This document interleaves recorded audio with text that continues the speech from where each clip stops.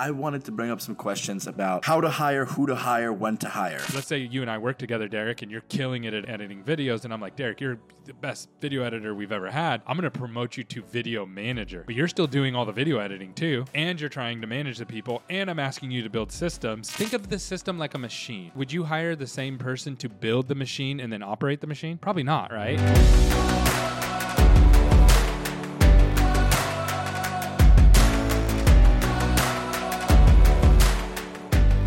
Welcome back to the 8-Figure Agency Show, where a successful entrepreneur and a soon-to-be successful entrepreneur to help you build an 8-figure agency by documenting their failures and successes. Guys, episode 2. Gary, how are we feeling today? Doing good, man. Doing good. Episode number 2. I'm really excited. The last one turned out great. I just watched it. Your team did an amazing job editing it. Thank you. They did. The topics that we covered was really exciting. I'm excited to hear about where you're at this week and kind of how things went the last couple days. Yeah, if you guys did not watch or listen to episode 1, we covered everything from how to, grow your agency sales-wise, how do you reach out to companies, what should motivate you, is it bad to be money motivated versus, people motivated or goal motivated, and how do you build a team? And this week I've got some unique challenges that I'm going to try to challenge Gary with that I'm kind of experiencing in my agency. And it goes really well with what we talked about last week. So if you haven't listened to or watched episode 1, go check it out. Gary, this week, some unique things have, come up. First off, for those of you who did watch episode 1, and Gary, if you remember, one of the biggest challenges I was facing was the cold outreach via email.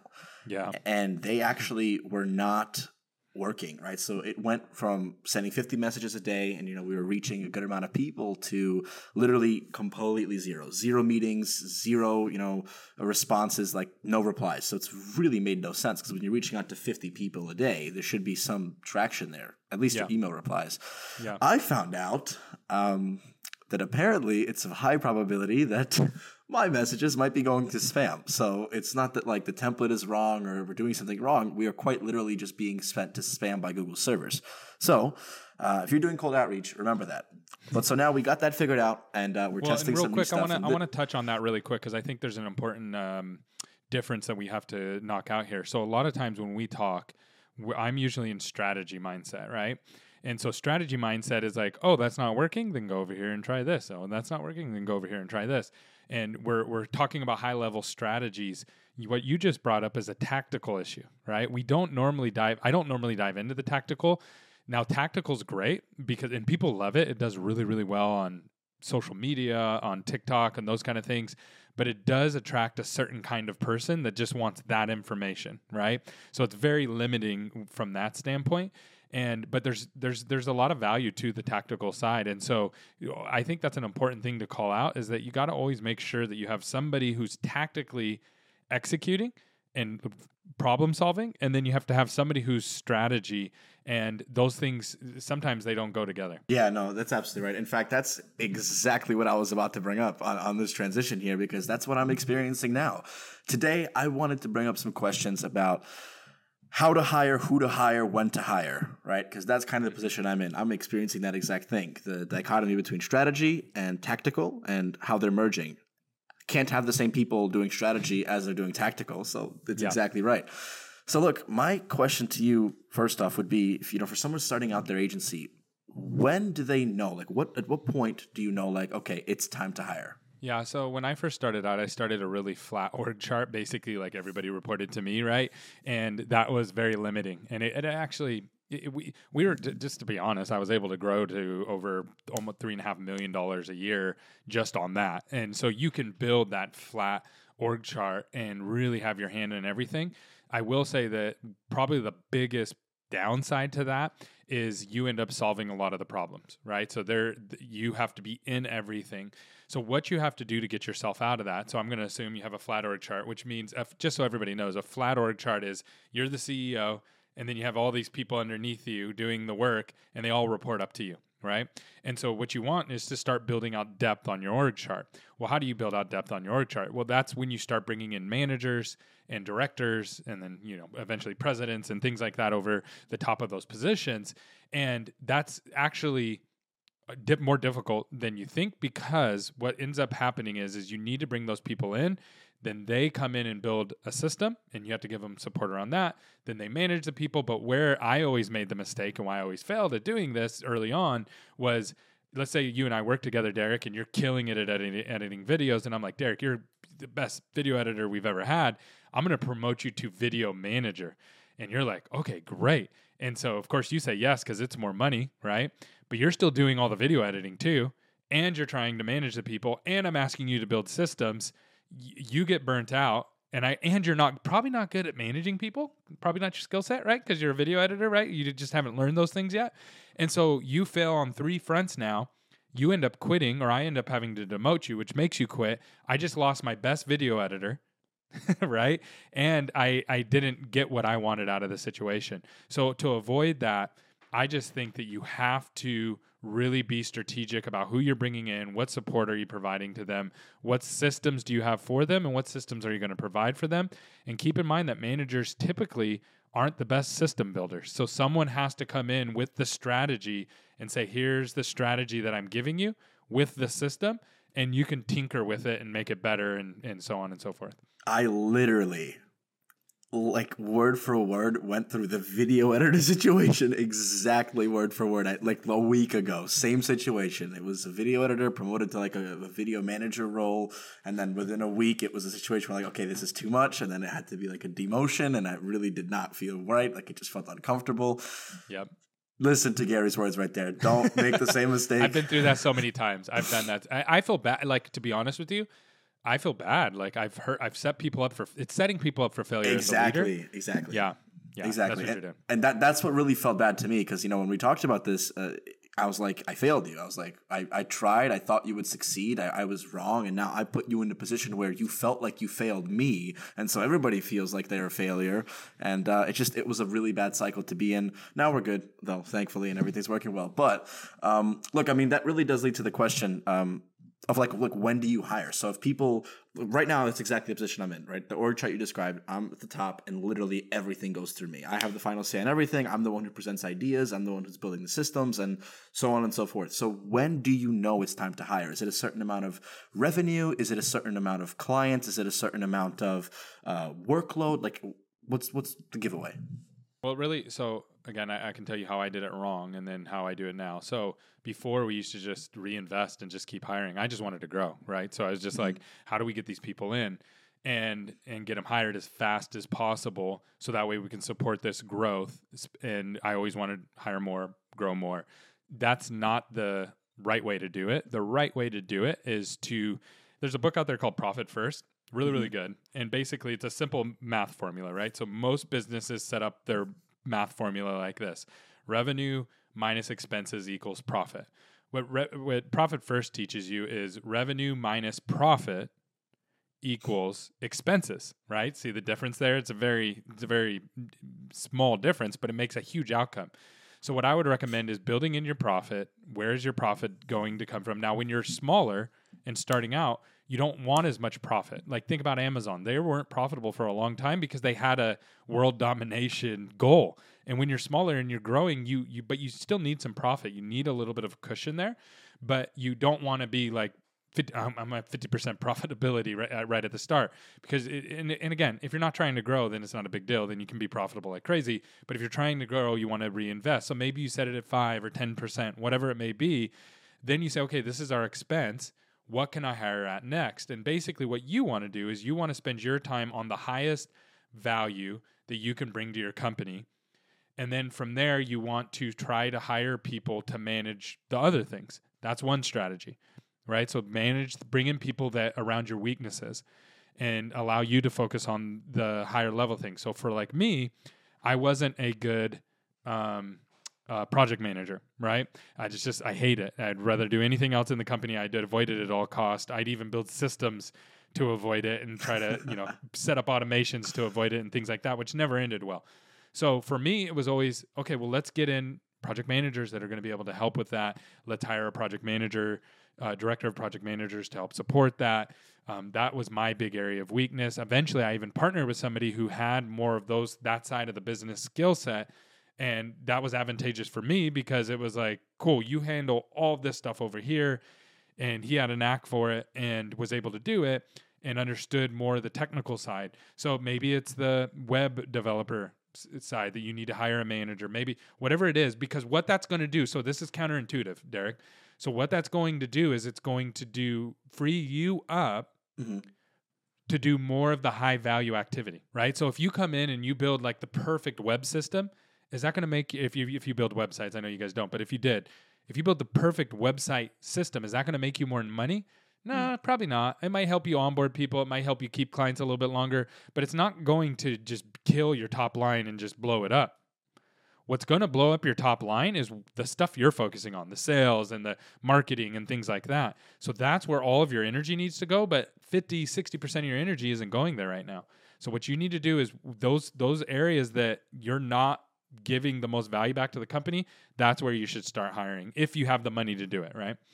So look, my question to you then, and I think a lot of people would have the same thought in their mind is, you hear this a lot, right? High value tasks versus what your weakness is, right? And what you hire out first. So what is the difference between hiring for a high value task to grow the business? For example, I hire somebody else to create content as a marketing strategy, right? And then somebody to do sales. That's the highest value for my business right now, right? Yeah. In addition to like client retention, that's where I'm uber focused, because for me, that's the number one. Like if I can retain these clients 12 months plus, that's more important than bringing in new business. So do I hire around my weaknesses? Like for example, I'm not the greatest at managing and building systems. So I bring in a project manager to manage and build systems. Is that how you do it? Yes, absolutely. Because here's the thing is that you need to be freed up. You started the business all by yourself, right? So you know how to go get accounts and you know how to keep them. Yep. Those are the highest value things that you, Derek, for your agency, that you can provide to the company. There's literally nothing else more valuable that you can do besides bringing in new people and closing them and keeping them. So then from there, so what are all the other activities inside of your business that you shouldn't be doing? It's basically everything else. So that's where you need to start hiring. And then from there, you're going to reach the next stage. So the next stage after that is now you want to start replacing yourself in those other areas. And so the biggest trap that entrepreneurs fall in there is no one else can do it. It can't be done. I'm the only one in the whole world that can do it. And there's an interesting book on this that really blows people's mind. It's called The Checklist Manifesto. And basically what it is, it's about a surgeon. And this surgeon, I mean, this guy's super smart. He does like really complicated surgeries on bodies. And he realized that in the medical field that there wasn't like a lot of checks and balances and checklists and things like that. And he didn't think that surgeons would follow him. And he didn't really think that they would help him that much because, you know, he's super smart. So he went over to another industry, the pilot industry. And he saw how they fly planes, and he saw how technical they were. And he noticed that everything that they did was done on a checklist that had like 4 to 10 steps on it. And it all had to be done in under 1 minute or the plane crashes, right? And everybody dies. So it's complicated like surgery. Like you don't have room for error. And he noticed that they do everything that way. And then he brought it back to his, surgery, and it made all these crazy changes. And it just really impacted our healthcare system because doctors before that didn't really believe that they needed any kind of checklist, but it was the little things that they were missing that were crucial, not their ability to do the surgery, but maybe their ability to remember to disinfect something before they started the next process.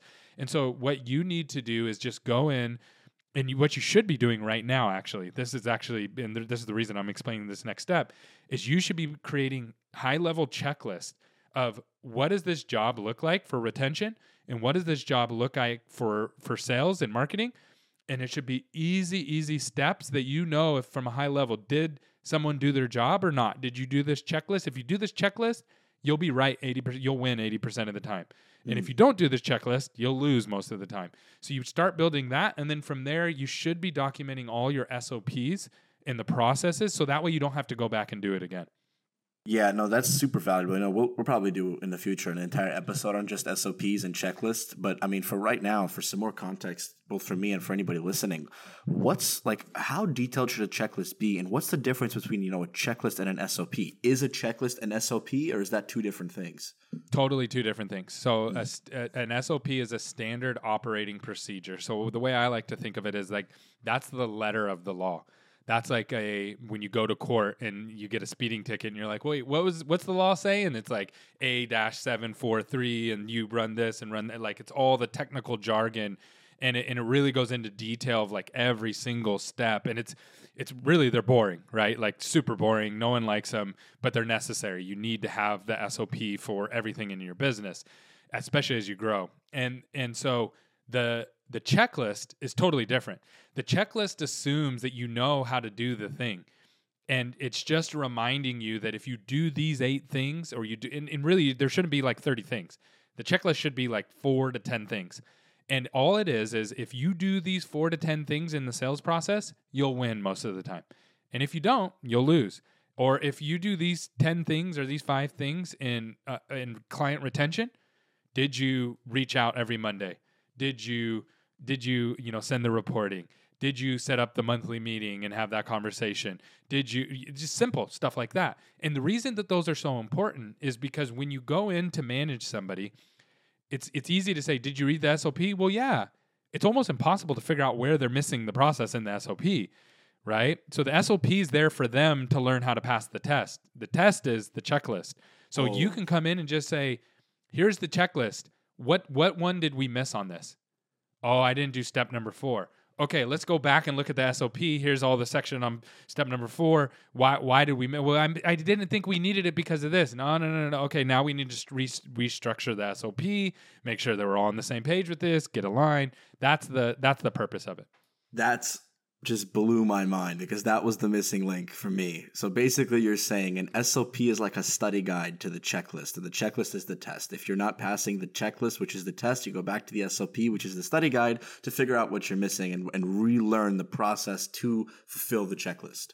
Yeah, so the other way, the way the book explains the Checklist Manifesto, which is really good, again, if you haven't read it, read it. It's basically like this. You don't have a checklist for a pilot that says, all right, you're flying in the air and something goes wrong in the plane. First, grab the wheel and make sure that you know how to fly a plane. No, they already know how to fly a plane, right? It's just like, check this, check this, check this. If that doesn't happen, go over to this checklist, right? And so it's like 3 steps, and it's not going into great detail. And if they know, the people who build these lists are like Boeing and these other people that build planes, they know if they do those 3 things, that 95% of the time, everything will be fine. And if not, that 5%, they actually have a separate checklist for that, right? And again, they go in more detail because people die if you don't do this properly. But in a marketing company, you don't need to be that perfect. Yeah, I'll tell you, my initial reaction to that is, first of all, that's super valuable, and I'm pretty sure that whoever's listening, watching this right now, similar to the position that I'm in, pretty valuable for them too, because that difference between a checklist and SOP is huge. For some context, I've been spending hours a day in ClickUp. It's a project management software, and I've been building out docs in so much detail, like headings and step-by-steps and all this stuff. And I tried to build out a checklist, and I wasn't sure where to start. And the reason why is exactly like Gary just explained. I was going way too detailed with it. So I was literally like, okay, drag the video into Premiere Pro. Okay, let the video upload. It was way too detailed. So you have to build the checklist for you. So what are the crucial things on the job? What's the thing that you were building the SOP for? What was it? Literally everything. So how to edit videos, how to do the review process, how to, like, all of it. Okay, so but high level, what is it? When you put it all together, what was the SOP for? How to create the highest quality content in the shortest amount of time. Bingo. So let's build a checklist right now. So how to build high quality content. So what are the top 5 things that you say you cannot compromise on these things and have high quality content? Accurate subtitles. Step number 1, probably accurate subtitles. Number 2 probably would have to be final touches. That's what we call it. Final touches is like the emojis, the effects, the audio effects, the zooms, all of that stuff. Mm-hmm. And really, that's the 2 main ones. I guess if you would put one in front of subtitles, it would be trimming the footage properly.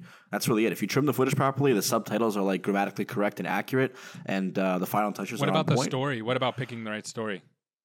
Yes, that's step 1. Yes, I was referring to the specific editing part of it. So the way I broke it down, my step is, it's 5 steps. It's sourcing clips or sourcing footage, which is picking the story. Number 2 is trimming footage. Number 3 is adding subtitles. Number 4 is final touches, and number 5 is awaiting review, which is you finish it. That's the 5-step SOP that I built. Yeah, so I would put 4 steps in it. So the story, the trim, the subtitles, and the effects. That's your 4 checklist. Now, I would word them in a way that makes them go through the process properly. So as I'm sure you have a process for pulling the proper story and checking resources and making sure that they're pulling something that's relevant to today. I would actually have that in my checklist of like, did you follow the story guideline checklist? It's yes or no. And then if they don't check it, it's like, well, why? And it might be, Derek, it's like, well, they're talking about something that no one else is talking about online. So we don't have a reference point, right? And so then you have to build in other things into your SOP around that because that's going to occasionally happen. And so, but that's how you build a checklist. Basically, you have a 4 or 5 point checklist, and you just have to get very strategic on how you label each step in that checklist. So we're going through this in sales right now. And so our system, everybody was following the SOPs, but there were some nuances that were missed, right? And it was just simple things in the sales process. And so what we did is we just built a simple checklist. And then now what we're doing is breaking the process up into sections and then holding the checklist accountable in each section. So saying, when you finish this section of sales, did you complete that checklist? And it was a yes or no question. And if no, it's like, okay, well, what happened? And that's forcing, we set up the checklist in such a way that it's forcing them to go to the next section of the checklist. And so we have multiple checklists all the way through, and it's forcing them to do the things that we need them to do to be successful. So then, look, I think that the question that comes to me would be this. Do you need to have the SOPs made first before you hire, or should you hire and then build the SOPs, especially early on like I am? You got to have, if you throw, so here, there's 2 ways to do it. When you're early, so let's say you're like really early and you're just 1 or 2 people, then it's really hard to build a system because you really don't know what you're doing yet, right? So you usually end up hiring somebody and you're like, hey, bro, I'm building this thing. You want to come along and do stuff with me? It's going to be super messy and crazy. And that's totally fine. Nothing wrong with that. But you get to the place where if you want to hire skill and real talent, you have to have some kind of system for them to come into. Now, if you hire them and you ask them to build the system before they start doing the work, that's okay. But they have to be good at that. So I have managers on our team, amazing human managers. Like, they do a great job of managing their team, keeping everybody on the same page, moving the ball forward, hitting KPIs, and doing the things that we ask them to do. But they're not great at building systems, right? That's like a separate skill set. And so you can't pretend like, yeah, building a system, managing people, editing videos, doing the technical work are all the same thing. They're not. And they're actually, you're not going to find humans that can do all the things. That they don't exist. That like honestly scares me a little bit. That's like my instant reaction because I'm not the greatest at it. So whenever I'm faced with like, okay, I got to build a system for video editing, for sales, for this, for that, I don't build out the best system possible, and it takes me a lot of time because at the same time, I'm focused on client retention, on sales. Yep. So I guess my question for that would be, how do I do it successfully? Do I stick it out and keep building these systems, or do I make an investment and hire somebody to build the systems for me? So I'm going to give an answer, and all entrepreneurs don't like this. I didn't like this answer at the beginning. It sounded stupid and crazy to me, but it absolutely works. And you actually know several people that I've helped do this with, and it's helped them blow up. So what you do is you hire a project manager that's systems focused. Okay, so not all project managers are process focused. Some are people focused. So you got to make sure that they're process focused. So once you realize, okay, I got somebody who can actually help me build these systems, they come in and they don't have to understand your industry or what you do. It's actually better that they don't, because they're going to build a system that the next person will really understand. So what you do is you bring in this project manager and then you pair them with the expert. So you might be the expert on retention or growth, but maybe your video editor is the expert on the video editing side and you're just kind of good at it, right? And so what you do is you pair them together and you just say, I'm just going to have you watch them go through this process. Now, what's even easier and what we have done, we'll just record, because we're virtual, just record everything. So we're just like, whatever you're doing, just record it. Like screen record it or record it on Loom or whatever you're doing, and just document everything that you're doing for the next 2 weeks. And then we're very clear on why we're like, no, we're not trying to replace you. We're actually trying to build systems to help you build more people onto your team and get you more support. So you got to communicate that, because if you ask people to record it, they'll think you're trying to replace them with somebody overseas or something like that. So then you bring the project manager in, and then you have them build out the high level process. Then you have them bring it back to the expert and say, go through this. Is this right? Did I get it right? And if they're like, yeah, that's really good, I didn't even realize I was doing it, you got something, right? Because there's things that we all do. Anytime you're technically good at something, when I say technically good, I mean, you can run ads, you can edit videos, you can run a sales call, you can be a dentist, you can be a mechanic. Those are all technical skills, right?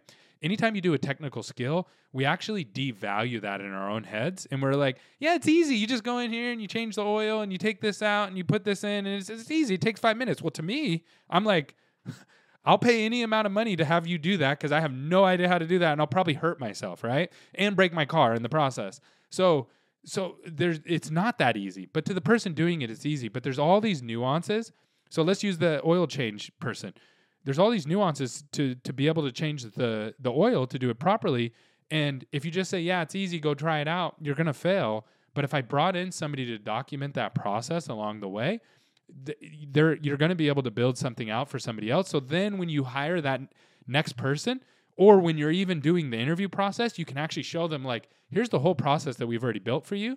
We just need help on you executing it. You're going to be able to get much better people into your company. Now, occasionally, next level is, well, we want to do this next thing, right? So we don't have anybody in the company that can do that technical thing yet. And we want to start hiring high-level talent for that. And we want to build a system. So then what you do is you go out and get a consultant. And you find a consultant, you pair them with your project manager, and then you build out the system as best as you can. And then you hire that high-level talent and then have them come and work inside the structure that you've built, having them add their nuances. So that's how you can gamify that side of it. See, I never even realized the value of consultants until that sentence right there. That makes so much more sense. I never understood why consultants charge 5, 10K, for a project, but that makes a lot of sense. So then look, how do you, I'm going to do just that, right? So I'm going to, by the next week, I'm going to try to have this, sorted out. But then in the process of doing this, two things come up in my mind, two kind of red flags. A, how do I recognize talent that can build systems effectively, right? Because I remember Gary told me this thing before. He said there's typically three types of people. There's somebody who builds a system, somebody who executes on the system, and somebody who makes it recurring. Did I get that correct? I think that's how you said it. Somebody who imagines a system. So you are an entrepreneur, so you saw this company before anybody else saw it. Yep. And if you would have told somebody, I'm going to build this company, they'd have been like, whatever, right? So you saw it before anybody else saw it. Then you need somebody who helps you make that real, right? And that's a lot of the team that you have now, because you had these crazy ideas that you couldn't execute on by yourself. So you had to bring in other people after you made some sales. Then there's somebody who makes it recurring.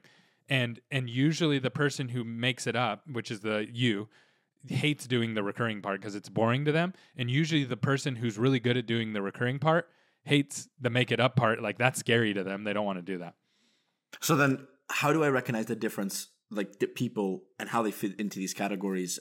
And more specifically, how do I recognize the person that's going to be able to build the systems, right? And oversee, delegate the systems out. So, hey, here's who has bandwidth, here's who's going to do it. How do I recognize that talent? Yeah, so there's a couple different ways to do this. I mean, you got to get good at interviewing. So one of the bottlenecks that agencies actually start to run into is they have all the clients that they can get, but they can't hire people fast enough. And so you need to be able to hire for specific skills, and you need to be able to do one or two things. Either hire somebody who already has all these skills built in. So as a video editor, they already know how to edit video and you don't have to train them on that, right? But let's say there was no video editors to hire.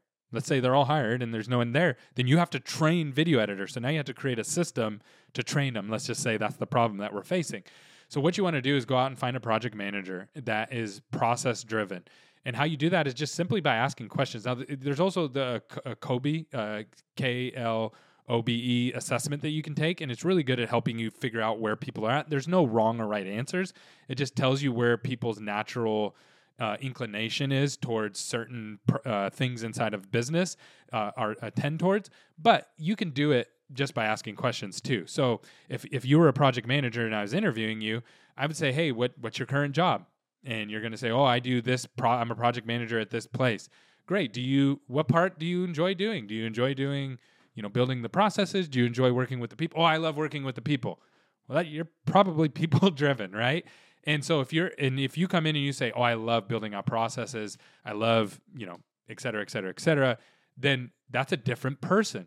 They're going to be much more technical, and you need both, right? So there's different people out there for different kinds of jobs. Now, to answer your question on the recurring side, there's people who you will hire that want to do the job over and over and over again. So to like me, if you said, hey, Gary, I'll hire you and I'll pay you $1 million to edit videos all day, like I wouldn't do it. Like I'm just like, I couldn't sit there and edit videos all day because to me, it's just like the same thing over and over again. But to some people, they love doing it. It's like an art to them. They're passionate about it. They wake up excited about it.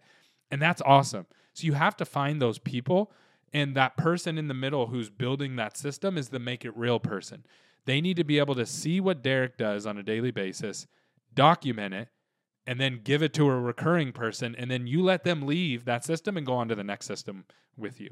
Got it. So you're saying to make it real person. So the person at the top, the idea person, can be like me, right? Or anybody who I bring with me who's got really good ideas. The person who's making it real is the person making the systems, and then that person delegates and oversees the person making it recurring. And the person making it recurring. No, they don't oversee it. They just get the system in place. They're not a manager. Project managers are not managing people. They don't manage people. They manage projects.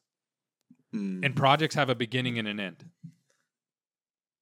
Does that make sense? Yeah, that's a big distinction. Yeah, big distinction. So I'm talking about somebody who comes in and just builds systems and then moves on to the next system. What you're thinking of is a manager. So that's kind of like your next phase that you're going to go through is who's going to manage. If a department has 5 or 6 video editors, who's going to manage those 5 or 6 video editors? Now, you need a system to help you with that, but then you need someone to actually manage the human beings, make sure they're healthy, make sure they're happy, make sure that they're hitting their KPIs, make sure that their needs are being met. And that gets harder and harder to do the bigger your team gets. So you need to bring in managers. Wow. So that's really important because I was about to make a pretty big mistake and hire somebody to do both of those jobs, right? So that's a pretty important distinction. So you're saying that in my situation, and probably for a lot of people listening who might be going through something similar, step one is really figure out what you need. Like, what are you good at, right? What are your weaknesses? What is the highest value you could do in the company? Write those things down. Whatever is the highest value thing, focus on those yourself and hire around that. So if your highest value is sales and you suck at client retention, find somebody who can be really good at client communication, right? In my case, it's building systems because I want to focus on sales and marketing, creating content and all that stuff and the ideas. So in my situation, right, hire somebody who can build out the systems, right? But the important distinction that I just finally realized is that I can't have that person that's building the systems then manage and oversee the systems. I got to bring in a manager for each department to oversee those systems. To operate it. Think of the system like a machine, right? Would you hire the same person to build the machine and then operate the machine? No. Probably not, right? So you go to somebody and you say, hey, I need this machine. I need a widget machine. So you go to them and you say, hey, build me a widget machine that does this kind of widget, right? Like it's very specific. Great. I built that for you. Here you go. Then somebody operates that machine on a daily basis to make sure that it's producing the widgets when it's supposed to. And if there's any hiccups, they're thinking through that process. Yeah. But the process can work for one person too. You don't have to have a manager over the process. The process can be for 1 or 2 people just operating and just helping them. So what I would do in your exact situation is I'd hire a project manager. I'd make sure they were systems focused. I'd bring them in and have them start focusing on the system, like in the operations of your business, building those out one by one. I would be involved with that if I needed to be, just to help play referee and think about it from both ends, because you're really dealing on the beginning of the client journey and the end of the client journey, right? So just to make sure that they're keeping those 2 things in context, because those are the most important things, and then get those systems built out. And then as I was also doing that, I would still be going through the sales process and the retention process, and I would be documenting that with them as well, so that that person had context of those at the same time, and we would be documenting those, but I wouldn't try to finish those sales and retention systems until that middle operational system was done. Then you can bring in higher talent to be able to help you operate those operational systems. It'll also help your team perform better. Their lives will be better. They'll be happier. And then I would circle back around and say, okay, now I'm going to finish either retention or sales, whichever one's most on fire or which one's going to bring the most value. And okay, let's solve that. Boom, here's our systems for that. Let's bring in a person. Okay, you're over that now. And then I would go into the next section and do that on the next part. And then now you've literally built out systems for your whole company. And ideally, you've replaced yourself. That's really the whole goal, is to replace yourself 100%. Not because you have to leave the company, but you want your company running in a way that it doesn't need you. Yeah, no, of course. That makes a lot of sense. And besides, that would free up a lot of time to continue focusing on higher value stuff and even bigger projects, kind of like the position that you're in right now. So I think really all in all, right? So, you got to figure out who to hire. That's step one, right? And then figure out the exact person that you need and what they're going to do and how you best serve them. Don't make the mistake I did and hire somebody expecting them to do great from day one without giving them the resources they need to do that. You fail them from day one, and I've made that mistake a couple times now, and I'm starting to finally realize it. And there was a lot of other important key takeaways. Well, real quick there, Derek, what you just said there is so important. I think that's where most people miss it is it's just really extreme ownership. It'd be really easy for you to say, my team stinks and they're stupid and they don't know what they're doing. I've said that before, right? But if you do that, you lose all power. You don't have any recourse. You're just stuck. Your business is stuck. Your future's stuck. The key that you just said there is that I set them up for failure. I could have done these things better. Could the team have done? I'm sure, right? But you can't control any of that. So building the system so that almost anybody can operate it if they're just decent, that's really where you can really grow and get better. Yes, we all want to hire like super good talent and we want the best people, but that's not realistic as you grow an agency at the beginning. Yeah. So I guess, look, the last question that I think would put this piece together, because a lot of the listeners are probably in really different positions. Like I'm in a position, somebody might just be starting. And look, if you're just starting, I wouldn't even be worrying about this yet. Get some clients and then come back and listen to this episode. But where do you find this talent, right? Like where can I find talent that's within budget, and how can I realistically manage my expectations? Where like, okay, if I'm paying somebody X amount of dollars a month, I'm not getting, top tier talent. If I want top tier talent, I have to pay for top tier talent. Yeah, that's a good question. So there's a couple different ways, and I've kind of gone through all of these. So the first one is, think of it this way. We do lead gen for dental patients. Well, you have to solve for lead gen for your team members the same way you solve for lead gen for dentists. It's the same thing. It's just a different system. You're talking to different people. So that's number one, is that you need some kind of system. So you can either build that system yourself. And it's just a marketing system. That's all it is. And then there's a system to bring them in to an onboarding system, right? And so that's number one. Number two is you can go hire headhunters, which are extremely expensive too. Number three is you can network. I find that to be the most effective, because I can get the people that I want, and they know me, they know my culture, they know what I'm trying to build. I know them, I know their culture, I know what they're trying to build, and I can tell right away if I want to work with them or not. So that's one of the best, but it takes time. That takes your personal time, right? Ongoing. The other one is, and I think this is a big one, is social media. So I've needed like a high-level ad strategist that can do B2B, B2C, and personal branding. I don't need them to place ads. I need them to just give me the strategy, and then I have VAs that I already have people who can run the ads. I just need higher level strategies, and it's complicated, right? Like it hurts my head thinking about all the different parts of it, but there's people out there that can do it. So I can't just put up a job post and say, hey, come apply for this. I already know I'll get almost nobody for that. So I made a TikTok video. And then I got like 5 people who were like, hey, I own an agency. I actually know how to do all of these. You can 1099 me. I'll do. And it was exactly what I was looking for. And if I just posted it on Indeed, I would have got 99 people to tell me who they couldn't. So I think that all of those are viable, but just know this: as you grow, your team member acquisition process will become your next bottleneck.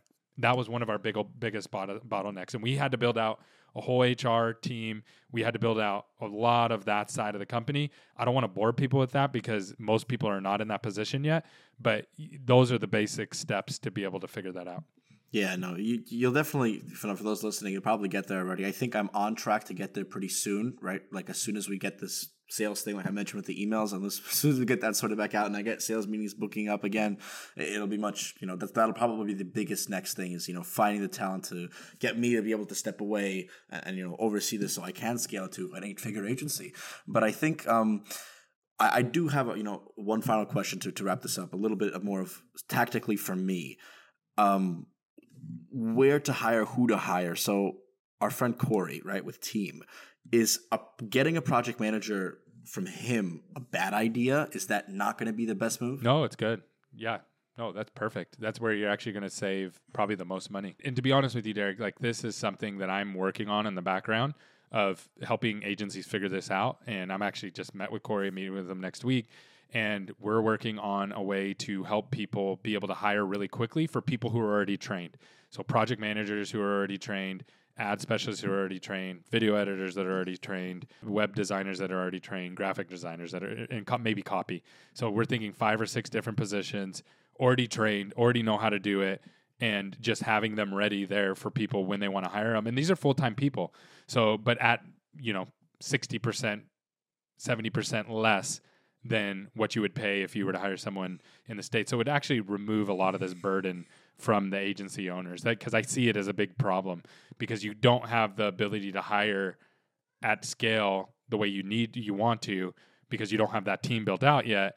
And you also don't have the resources to be able to do it the other ways. So this would be an easy way to solve that. Yeah, no, that's exactly right. And I was concerned with it because I wasn't sure if I could get the talent that I need at a level that I need, but I haven't had a problem since, using team and stuff like that. But, to Gary's point, right now, I'm literally experiencing this. If you go into the U.S. and you try to hire somebody like a project manager who has decent skill sets, they're going to want, minimum, and this is if you're lucky, like $4,000 a month for a full-time salary. Yeah, and that's if easy. You're lucky. And you're in California, Gary, for you, it's probably I was double. I was going to say 5 to 6 thousand. Yeah, 5, 6, 7, 8. I've seen it go even higher than that. It's a good project manager can make upwards of 9, 10, $120,000 a year, Yep. 130, even more. Even you can go up even bigger than that. And look, I'm not saying that they're not worth it. A lot of project managers are definitely worth it. But for a lot of people listening right now, myself included, that's so out of budget. Like I can't afford $120,000 a year for a project manager, because if that $120,000 is not making me $240,000, then it literally makes no sense. It doesn't make sense. It doesn't make sense early on. But what does make sense is you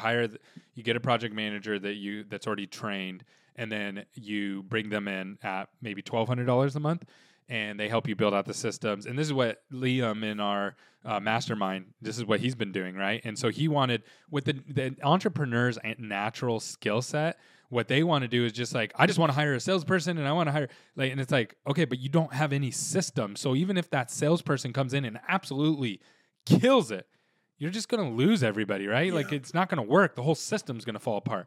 And nobody likes to focus on this part of the business side. I don't like it, but it's so necessary. You have to do it. And without it, you'll just continue to spin your wheels and be stuck where you're at.